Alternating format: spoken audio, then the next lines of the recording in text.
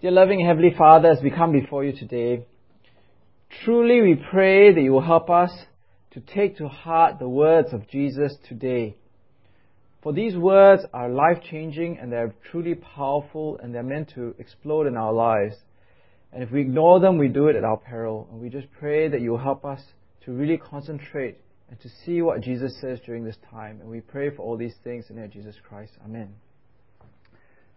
Okay, I'm going to show a slide here, and I'm not very good at science, so you're going to have to help me, right? Because I'm not sure what this means.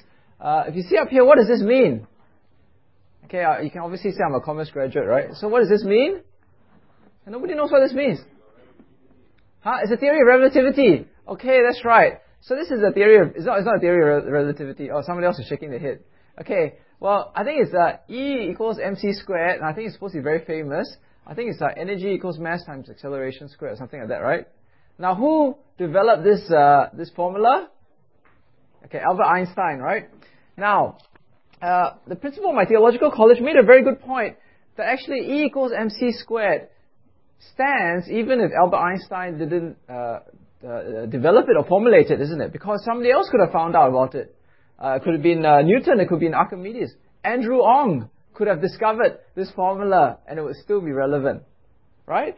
And I think he made the point that actually for many things in this world that we live in, it is the theory or the formula is irrelevant to actually who discovers it because it was there right from the very beginning. And he says that actually for religions, and many of the world's religions, it is the same thing. Like for Hinduism, we don't know who developed Hinduism and how it came about. We just don't have any idea where Hinduism came about. But it doesn't mean that people cannot practice Hinduism because Hinduism is a philosophy, is a religious system. In many ways, when my relatives tell me about Buddhism, it's very similar as well. When you ask them about the founder of Buddhism, and it's not that important because what is important about Buddhism is not the founding of Buddhism, but the religious structure, the religious system that is developed around it. But the difference for Christianity, and we can see that in the book of Mark, and today we're going to do a review of Mark as well as look at Mark chapter 8, is that it is very, very, very concerned not about a religious system, but about a person, the person of Jesus. And in the first 8 chapters of the book of Mark, it's all about this question, who is Jesus? Right? It doesn't tell us about some religious system, it's who is Jesus? That's what the question of Mark chapter 1 to 8 is about. And it's a very, very important question. It's more important than what job I take, who I marry, what career I have, where I live. In the book of Mark, the question of who is Jesus is the most important question that you will ever answer or ever have to question in your whole life. And in Mark chapter 1 to 8, if you have a look up here, right, the first half, it's actually, the book of Mark is broken out into really 2 halves. So the first half is about who is Jesus, and the second half is what it means to be who he is and how we should respond to him. So the first half of Mark, if you see up here, next slide. Okay, the first half really is all about, if you can remember last year, which you probably can't, because a lot of people seem to have a problem even remembering what we preached about the week before, right? But last year, okay, when we look at Mark, you remember the first half of Mark was all about the miracles of Jesus. Do you remember? It was very action-oriented. So it was one miracle to another miracle. Jesus was healing people. Jesus was driving out demons. He was forgiving sins. He was walking on water. He was feeding thousands of people at different times. Okay, do you remember? That's what Mark 1 to 8 really contains. And also in Mark chapter 1 to 8, if you look at the next slide, the word authority keeps being repeated over and over again. Especially in Mark chapter 1 and 2, right? It says that people were amazed at his teaching because he taught them as one who had authority and not as the teachers of the law. And in Mark chapter 1 again, in verse 27, the people also amazed and they asked each other, what is this? A new teaching with authority. He even gives orders to evil spirits and they obey him. And news about him spread quickly over the whole region of Galilee. And in Mark chapter 2, so that you may know that the Son of Man has authority on earth to forgive sins, he said to the paralytic, I tell you, get up, take your mat, and go home. So here in the first half of the book of Mark, it really shows the identity of Jesus. His authority over nature, his authority over the evil spirits, his authority in teaching, his authority to forgive sins. But up until chapter 8, verse 29, no one has actually said the words of who Jesus really is. People have guessed various things about who Jesus is. But today, in this passage that we're looking at, chapter 8, verse 27 to 28, it is the key marker or key turning point in the book of Mark. Because for the very first time, it answers the question that's been posed right from the very first verses of chapter 1, who is Jesus? And what does chapter 8, verse 27 to 30 say? Well, turn to me in your Bibles. Chapter 8, verse 27 says this. And you need to keep your Bibles open because the words are very important. Jesus and his disciples went on to the villages around Caesarea Philippi. On the way he asked them, "Who do people say I am?" They replied, "Some say John the Baptist, others say Elijah, and still others, one of the prophets." "But what about you?" he asked. "Who do you say I am?" Peter answered, "You are the Christ." And Jesus warned them not to tell anyone about him. Now, as we look at this passage, we must not underestimate what the average person on the street is saying about Jesus. They were very, very impressed with Jesus. They were super impressed with Jesus. They thought Jesus was really great. And we can see that because when they were asked the question, or when the disciples were asked the question, what are people in the crowd saying about me? They said, John the Baptist, some say Elijah, others, one of the prophets. And what it meant was the people on the street viewed Jesus so highly that they compared him with people who were dead. Right? Because in Mark chapter 6, John the Baptist was already dead. So they were saying, Jesus is such a great person that he is like John the Baptist come back from the dead. That's what the man on the street was saying. But not only that, they were saying, he's like Elijah. Elijah was this long dead prophet who was supposed to come back before the end times. And Jesus is like this prophet Elijah before the end times come back. Some other people say he was like a prophet long ago. So in the eyes of the people in the crowd, they were already comparing Jesus to the very highest category that they could think of in their own minds. But Jesus is not satisfied with these really high categories, and he goes on to say to Peter, "What about you? Who do you say I am?" Because Jesus realizes that these categories are not high enough. That Jesus is even higher than these categories. So who is Jesus? Peter gets the jackpot, right? He gets the $1 million prize. He says, "You are the Christ." Now, Peter is not giving Jesus a new name, right? As in Andrew Ong, Jesus Christ. The Christ is a title. It's a title for someone that the Jews have been waiting centuries for, who would bring all the people back together again into Israel, who would get rid of all the foreign enemies, who would rule the world forever and ever as God's king. So who is Jesus? He is the Christ. Well, maybe we can end Mark's Gospel in chapter 8 because we have the answer, right? Who is Jesus? He is the Christ. So why do we need Mark chapter 8 all the way to chapter 16? Because the problem is the confession of Christ is not enough. The disciples and people don't understand what the Christ really means. Right? Because Jesus, in verse 30, look what it says in verse 30, he warns them, he turns to them and warns them. And the word warn here is a very strong word. He looks them in the eye and says, "Don't tell anyone that I am the Christ." Now, that's a very strange thing to do. Don't you think? I mean, here, Peter has finally got the secret of Jesus' identity, who is Jesus. And Jesus then tells Peter, "Don't tell anybody about it." I mean, you think that he would say, you can put it in your Facebook, alright, maybe put it on Twitter, or put it in the Straits Times forum page, I met Jesus. So why does Jesus say to Peter, "Don't tell anybody that I am Christ"? Well, I think the key comes in verse 31, isn't it? The key is in verse 31 and 32. He then began to teach them that the Son of Man must suffer many things and be rejected by the elders, the chief priests, and the teachers of the law, and he must be killed, and after 3 days rise again. He spoke plainly about this, and Peter took him aside and began to rebuke him. Now, the word plainly here means, according to this commentator, which I agree, Lane, it is an outspokenness of Jesus which conceals nothing. Up until this point, if you look at Mark chapter 1 to 8, Jesus often talks in parables. And parables were sort of, a bit hazy, right? You can reveal the truth, but for some people it can hide the truth. But here it says in verse 32, he spoke plainly about this. And what Jesus wanted to really get through was that the meaning of Christ was for a Christ which was a suffering Christ, a rejected Christ, a dying Christ, and a rising again Christ. And I want you to look at these words very carefully, right? He says, the Christ must suffer many things and be rejected by the chief priests and teachers of the law, and he must be killed and after 3 days rise again. That means that Jesus doesn't say that he would most likely die, that he would possibly die, or in all probability die. He said he must die. It is a divine necessity, it is a divine destiny of Jesus that he must die. Because he was fulfilling God's plan for the Christ.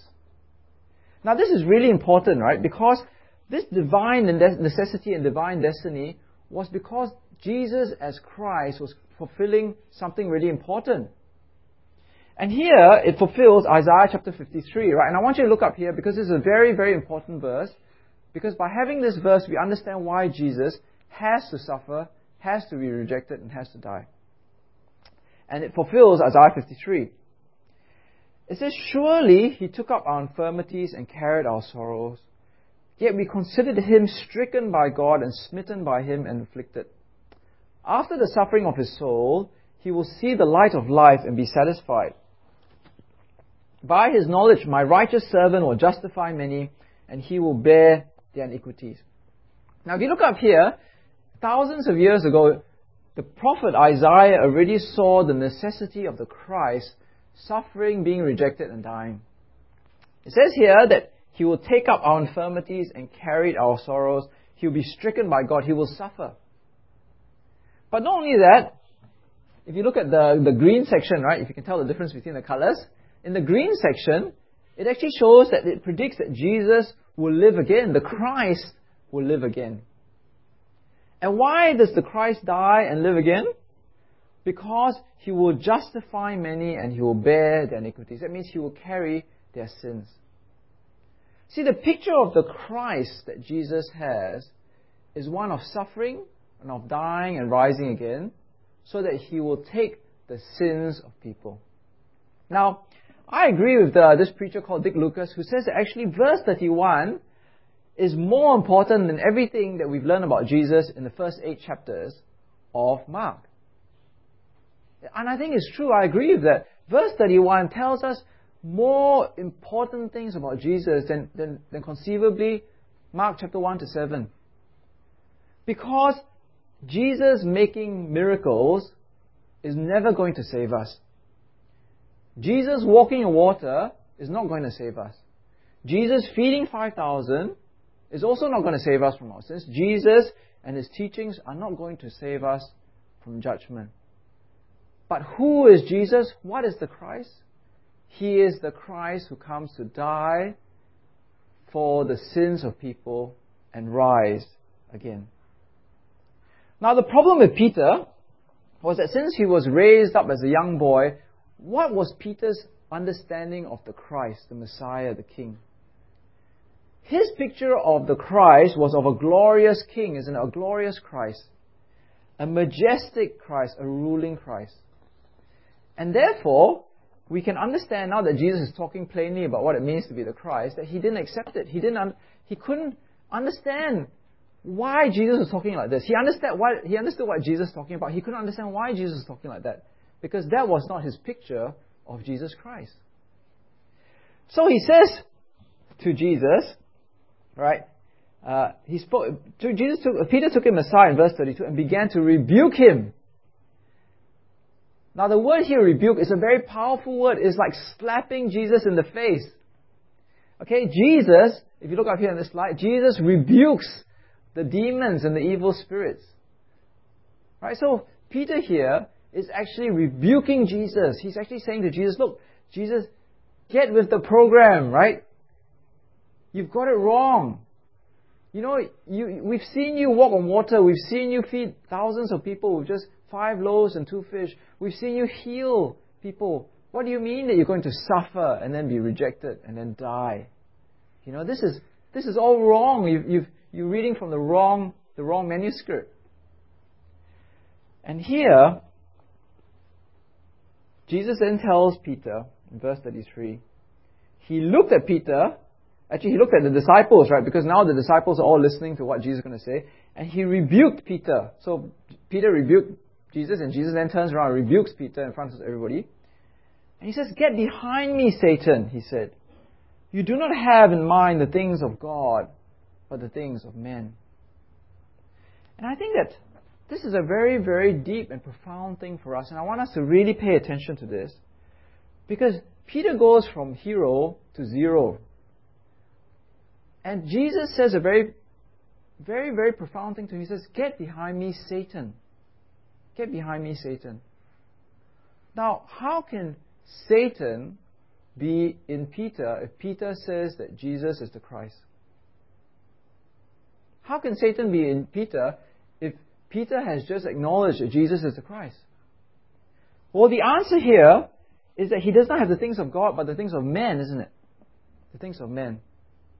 And I think that what this lesson is actually telling us is to be a follower of Jesus, we must accept Christ's teaching about Christ. All right, I borrowed this phrase from, again, this guy called Dick Lucas. He said, we must accept Christ's teaching about Christ.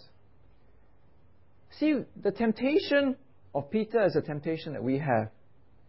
We do not want to accept Christ's teaching about himself, about Christ.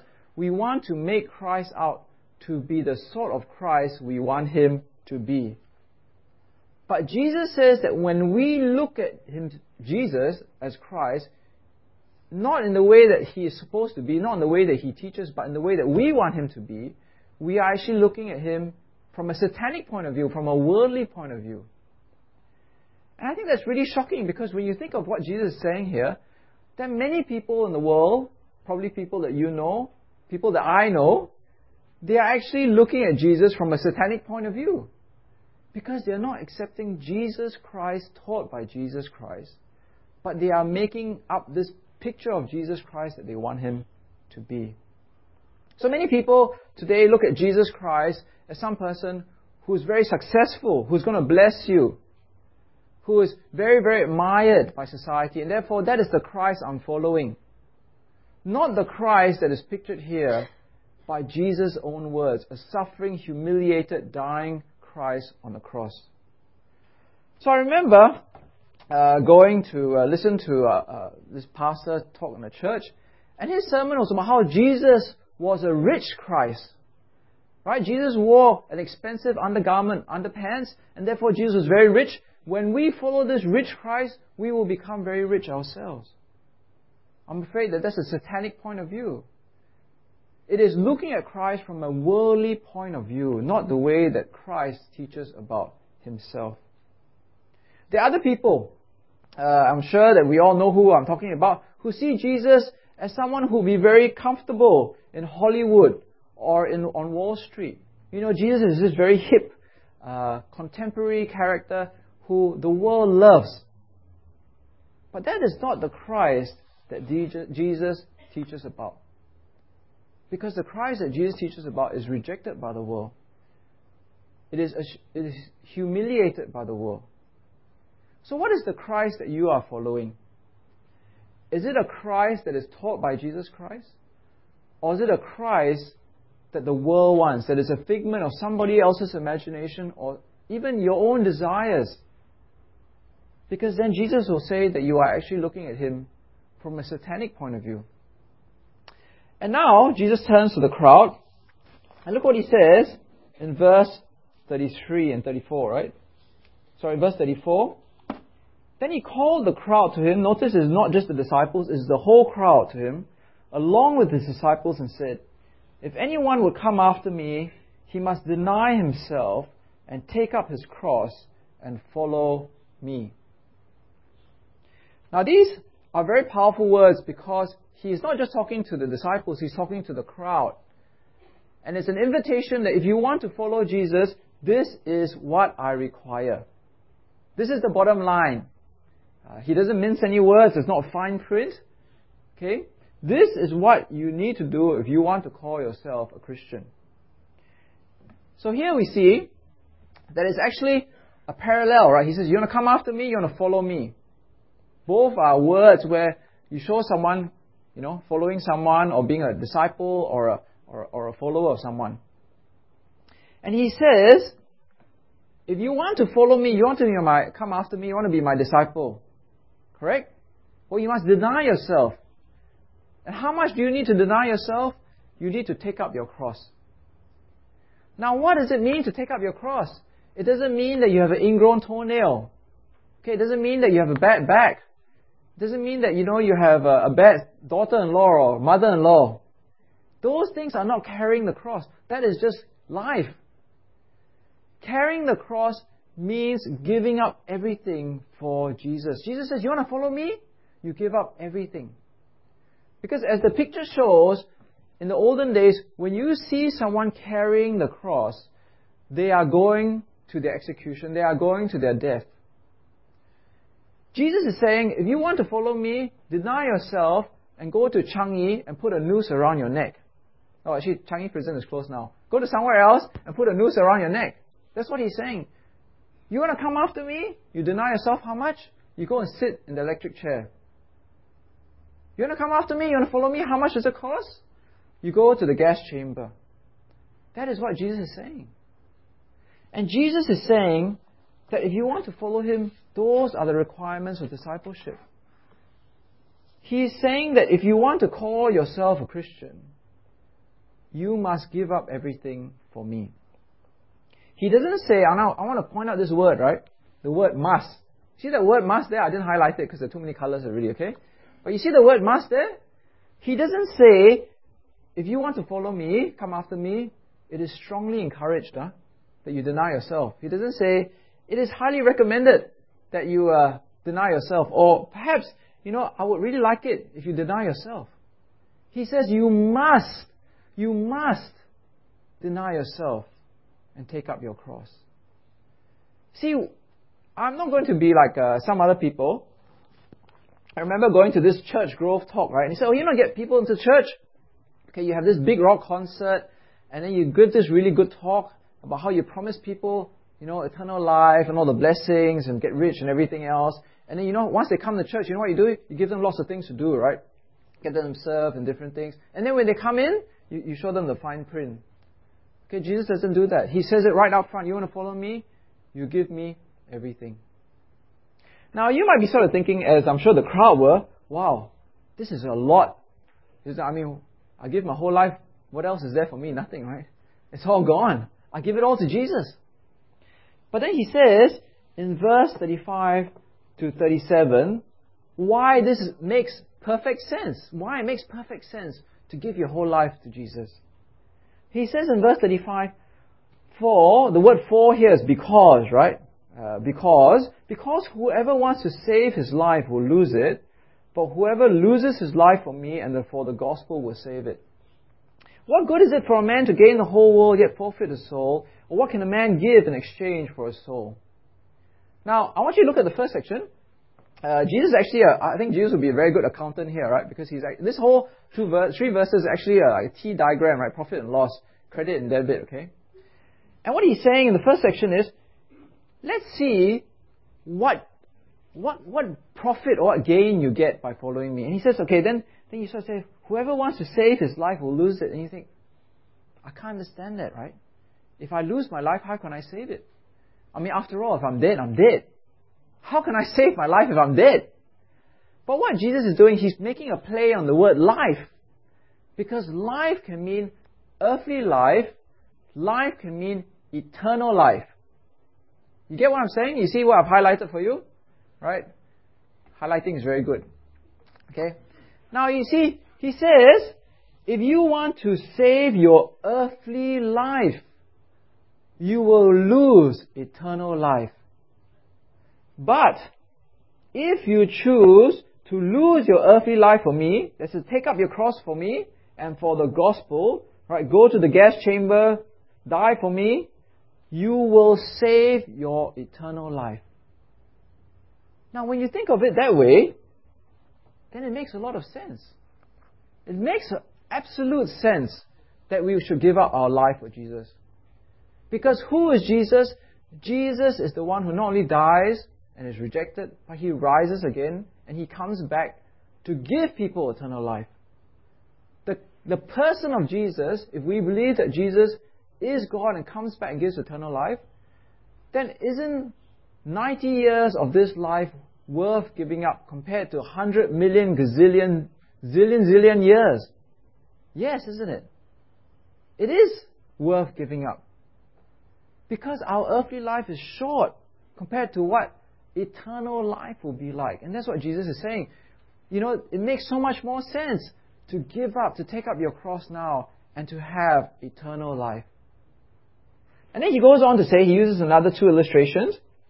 He says, what good is it for a man to gain the whole world yet forfeit his soul? Now, if you look in the Bible, verse 36, the word soul here is the Greek word psyche, right? And it literally means, okay, if you see here, it's the same word soul. It literally means the understanding where when your earthly body is gone, there is your identity which is left. There is something which is left, your soul which is left. And Jesus says, what good is it if you gain the whole world but lose this thing that lasts for eternity? So let me look at it another way. Let's say you gain the whole world, right? Let's say you make Bill Gates look like a poor man. Okay? In fact, you own Bill Gates. You own Steve Jobs. You own all the rich people in the world. But yet you do not have eternal life. What good is it? What profit is it to you? And obviously Jesus is saying that there is no profit. You could have the whole world, but if you do not have a soul that lives eternally, there is no exchange. So let's say I come here and I want to do a business deal with you. And I say to you, today I'm here to buy something.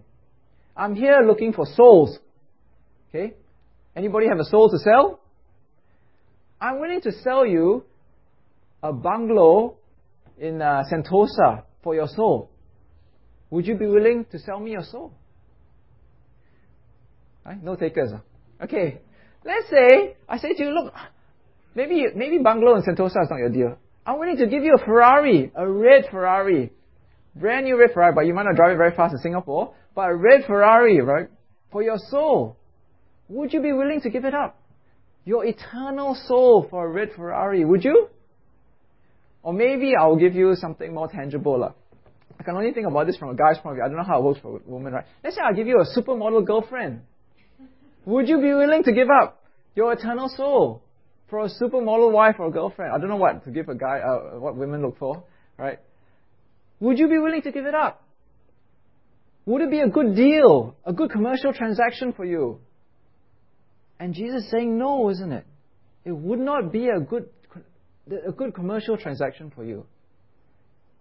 But yet, every day, people are making that bad deal, isn't it? They're willing to give up their soul for the world. Then Jesus goes on to say, alright, He says, what can a man give in exchange for his soul? And the answer is nothing. There is nothing that a man can give in exchange for eternal life. There is nothing worth it. Now, in verse 38, he then ends his last challenge. And he says, if anyone is ashamed of me and my words in this adulterous and sinful generation, the Son of Man will be ashamed of him when He comes in His Father's glory with His holy angels. Now, I want to tell you that all of us will be tempted to be ashamed of Jesus. I've been ashamed of Jesus. I've been ashamed of Jesus with family members, and I've been ashamed of Jesus in front of complete strangers, even the waiter. When the waiter asks me, what job do you do? There are times where I feel, what should I tell him? Pastor. Maybe not. All of us have a temptation to be ashamed of Jesus at some point in time. And I think that there are many ways that people escape this shame, being ashamed of Jesus. But Jesus is not fooled when we try to escape. Now, I just want to make two observations which I really feel is so important to pay attention to what Jesus says, right? And that's why we need to pay attention to what the Bible says, because I've read this passage so many times, but even looking at it again, it brings new meaning to me. And I want you to look what the verse says in verse 37. It says, if anyone is ashamed of me and my words. That's what the Bible says. It doesn't say, if anyone is ashamed of me alone. It says, ashamed of me and my words. If you are ashamed of the words of Jesus, it is as good as being ashamed of Jesus. You know what I'm saying? Many people say, yeah, I'm a Christian, but, I think that homosexuality is okay. I'm a Christian, but I think that, what he says about various things, that's all right. I mean, Jesus said that, but, well, we live in a different world now, right? But Jesus says, if you're ashamed of his words, it is as good as being ashamed of him. Now, I remember when I was working as not Bible study leader, but I was working in Hewlett Packard. I just ran a Bible study group for Christians when I was working there. And I remember there were many Christians, very happy to call themselves Christians. But then when it comes to the words of Jesus, they don't want to make a stand for the words of Jesus. So you see another Christian brother flirting and making very sexual, suggestive remarks to other people, that's okay. You see Christians, so these so-called Christians, distributing emails with very sexual content, that's okay. Happy to call themselves Christians, but what does it mean to be a Christian? They don't listen to Jesus' words. So even in the book of Mark, right, you look up here, even in the book of Mark, look at what Jesus says. How hard it is for the rich to enter the kingdom of God.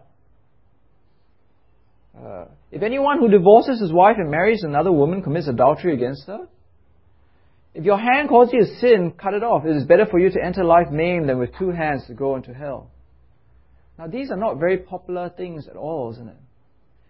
Very easy to say, I'm a Christian, wear a cross, but then for you to go into the office or your student workplace and to say, Jesus said this and I'm willing to stand with Jesus. Well, that's tough, isn't it? That's really tough. But it's very clear. You cannot separate the man, Jesus, you cannot separate Christ from his words. You want to say you're a Christian, you want to stand with Jesus, you stand with his teachings and his words.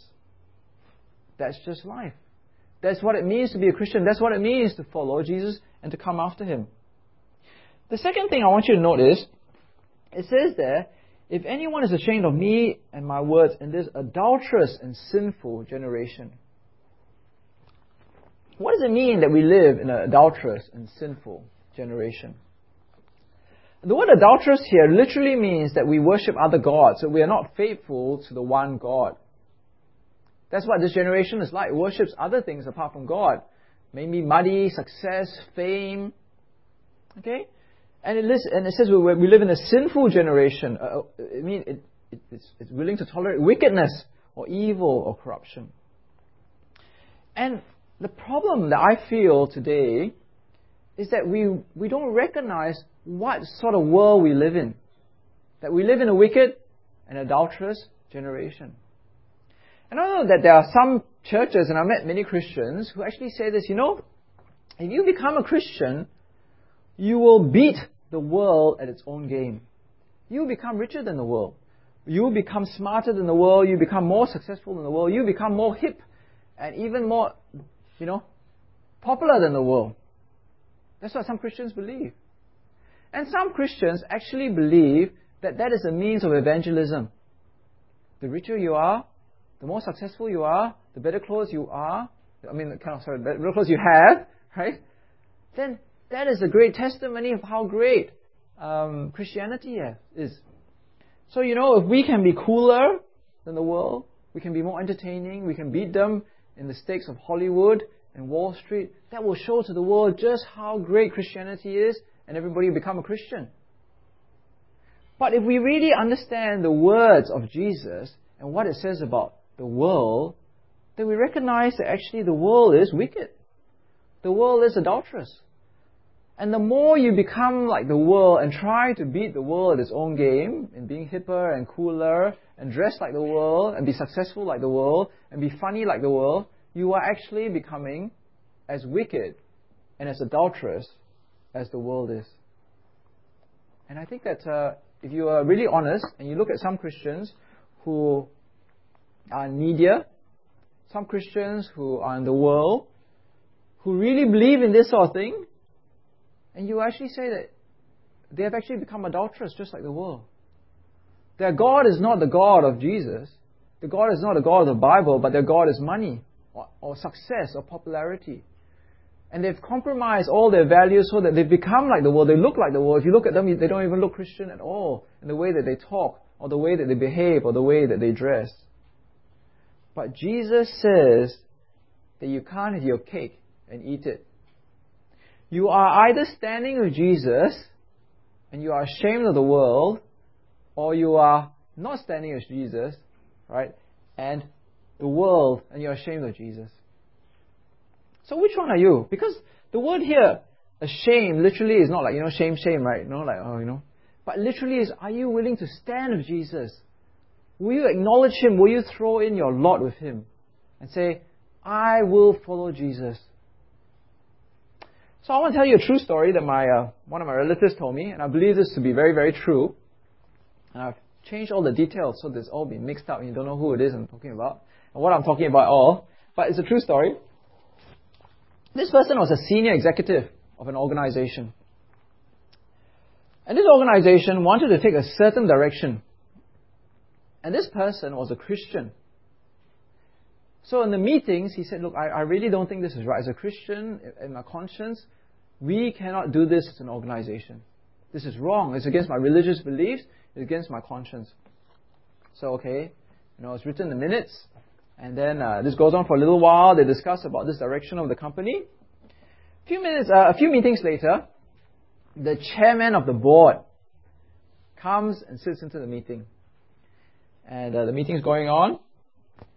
And then the chairman of the board speaks to this Christian man who is a senior executive and says to this man, I understand that you're not in support of this new initiative that we want to go on. And the man says, yeah, I feel strongly about it as a Christian. On the grounds of conscience, I don't think that this is the way that our organization should go. So the chairman of the board says to this Christian man, well, we've decided to go this direction. And, we suggest that if you feel so strongly about this, then you should resign. And then the Christian man said, let me think about it. Okay, okay lah, no need to say any more, okay? And he stayed behind. Now, what would you do in that situation? Because for you said you're a Christian. This is what I believe in. This is wrong. And you said, well, should you stay your course and not be ashamed of Jesus and throw in your lot in Jesus and say, well, this is my stand. Yes, I will resign because I believe that this is wrong and I will not be part of this decision. Well, what's the right decision? What does Jesus say? What good does it gain you if you gain the whole world and lose your soul? If you're ashamed of Jesus and will not stand with Him and His words in this life, then what good is it? Even if you kept that position, you got the bonus, you got the pay, you got the status. But when Jesus comes again, because we know who He is, He's going to come again. He rose from the dead. If He comes again, and when He comes again, what do you gain? You've lost. You've lost eternal life. You've lost your soul. So Jesus is very clear. He says, this is the understanding of Christ. He is God. He comes again. He rises from the dead. He is also rejected by this world. If we follow this Christ, we too will suffer rejection. But we must persevere. We must persevere to the point of death. Because it makes the most sense. Because what good is it if you gain all these things in this world, but you lose eternal life when Jesus comes again? In conclusion, about 2 weeks ago, the publisher of our children's church material gave us a talk. We met out with him. He's a wonderful man. His name is Rory. He's from South Africa, and we use all the children's church material. And he gave this talk. And there's one illustration that I remember. He said that if we believe that Jesus is going to come again, then everything we have now is firewood. Right? Everything is firewood. Because it's all going to be burned up. That's what it says in the Bible. In the last day, everything is burned up. So he says, whether you have a Giordano clothes, or whether you have Prada, it's just more expensive firewood, isn't it? Right? Whether you have a Ferrari, or whether you have, a very cheap, what's the cheapest car? Cherry or something, right? It's still a fire, it's all going to be burned up. It's whether you have cheaper firewood or more expensive firewood. And his challenge, and I think it's a challenge of what Jesus is saying here, is what do you value if it's all going to be burned up? If it's all going to be burned up, then what really counts is eternal life. If you really believe Jesus is the Christ, then it requires sacrifice, even to the point of death. And even to the point of death, it is still much, much, much more logical to give up everything for Jesus. Because when He comes again, you get everything. You get eternal life, you have your soul. So let's make the right decision. Let's go to God in prayer. Dear loving and Heavenly Father, as we come before you today, help us to see from your word, from the words of your Son, from the mouth of Jesus Himself, that the Christ is not the Christ of this world, what we want Him to be, a God who gives us material prosperity and happiness and acceptance in life and success and everything. But actually, if we follow Jesus and His words, we will expect what the world gave Him, which is rejection, suffering, humiliation. Because we stand against a world which is wicked and adulterous. But help us to see that it is actually the wise thing to do, that the loser will actually keep his life. That as we walk in this world, we must be willing to live for the world to come. Help us, dear Father, to see clearly and to see that no house, no car, no relationship, nothing, no job is worth our allegiance and our standing with Jesus and His words. And we pray for all these things in the name of Jesus Christ. Amen.